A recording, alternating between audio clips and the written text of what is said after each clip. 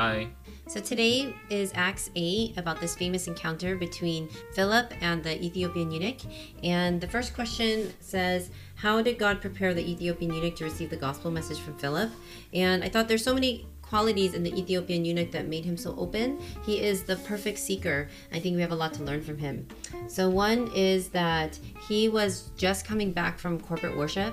In verse 27, it says he had come to Jerusalem to worship and was returning.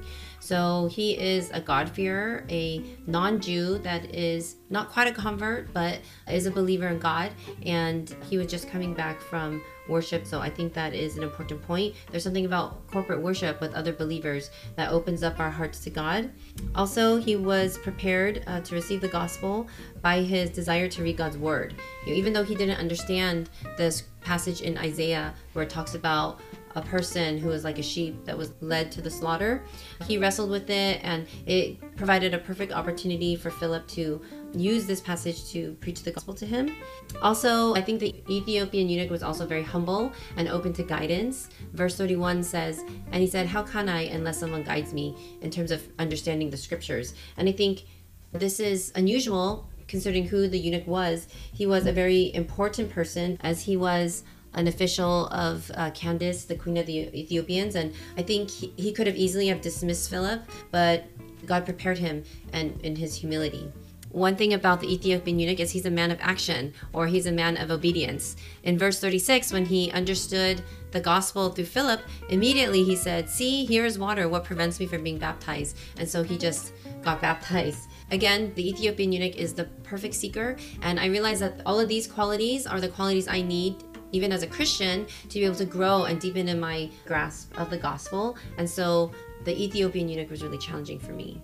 Okay, so thinking about Philip and what made him an effective evangelist. So in verse 26, when the angel says to Philip, rise and go, and in verse 27, he rose and went, he rises and he goes. And he doesn't have a lot of instruction, just go to this road. It's a desert road, but he goes there, and when he gets there, he sees the chariot, and the Spirit leads Philip to go and join the chariot. So I think just Philip's willingness, his readiness, his availability to go wherever God was leading him to go, I think that was one big part of him being that evangelist. And then secondly, when he gets there and he hears the eunuch reading from Isaiah, he knows what he's reading, he can ask him about it. And then verse 35, Philip opened his mouth, and beginning with this scripture, he told him the good news about Jesus. So not only was Philip able to, of course, preach the gospel and tell the eunuch the good news about Jesus, it says beginning with this scripture.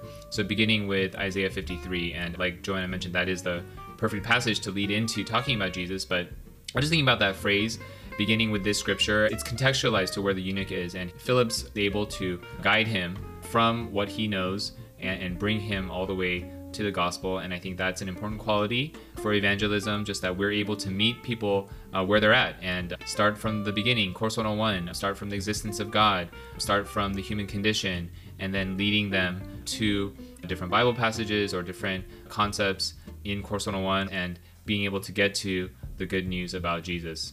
I think an interesting thing about verse 35 also is that it says Philip opened his mouth.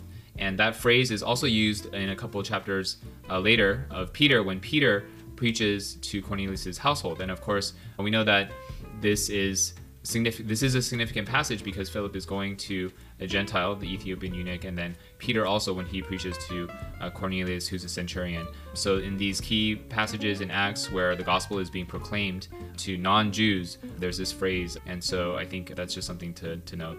Yeah, I was thinking about verse 35 as well, just because this is who our second son is named after, Philip. And my prayer when he was born is that he would be a person who can open his mouth and the gospel, the good news, could come out and bless others. And I just thought, okay, when Philip opens his mouth now, what comes out? A cry of injustice for his older brother oppressing him, or complaints. And I thought, it's not that much different from me. There are different things that come out of my mouth. That's not the good news about Jesus. It's complaints or, self-pity, or I don't know, just all sorts of things. And so I thought this is something that we need to develop, being able to open our mouth and be able to encourage others, to be able to speak truth and love, to build one another up, and then also ultimately to be able to tell people of the good news about Jesus and lead people to salvation. So it's definitely an area of growth, and that is very exciting that we could be like Philip in this way. Yeah, so I think this passage is encouraging because it reminds us there are people out there who are ready to hear the gospel, and that God has prepared, in whose hearts God has been working. I think we saw that through GCWR, and there's just incredible stories of people who just recently discovered our church and came and made significant decisions. And so just a reminder that there are people like this out there. I think one last thing about Philip, he was available to go at the Spirit's leading. And I think, but also we see another side of this. It's not just about sitting around and waiting for God to tell us to go, reach out to that person. But you notice that it was just a lifestyle. It was just why Philip is called Philip the Evangelist. I mean, that was just what he was doing. He went down to Samaria. He was preaching the gospel earlier in this chapter. And then verse 40, it says, so after this encounter with the eunuch, he is whisked away and he finds himself at this other city, Azotus. And then starting from there, he just goes up the coast, goes up to Caesarea, and as he passed through, he preached the gospel to all the towns. So I think you see both that combination of him being led by the Spirit to a specific individual, as well as just going through, preaching to all the towns, preaching to whoever will listen. And just that quality of an evangelist, I think, is something that is so challenging. And I hope that we can really take steps to become like Philip and just being ready and as well as engaged in preaching the gospel wherever we go.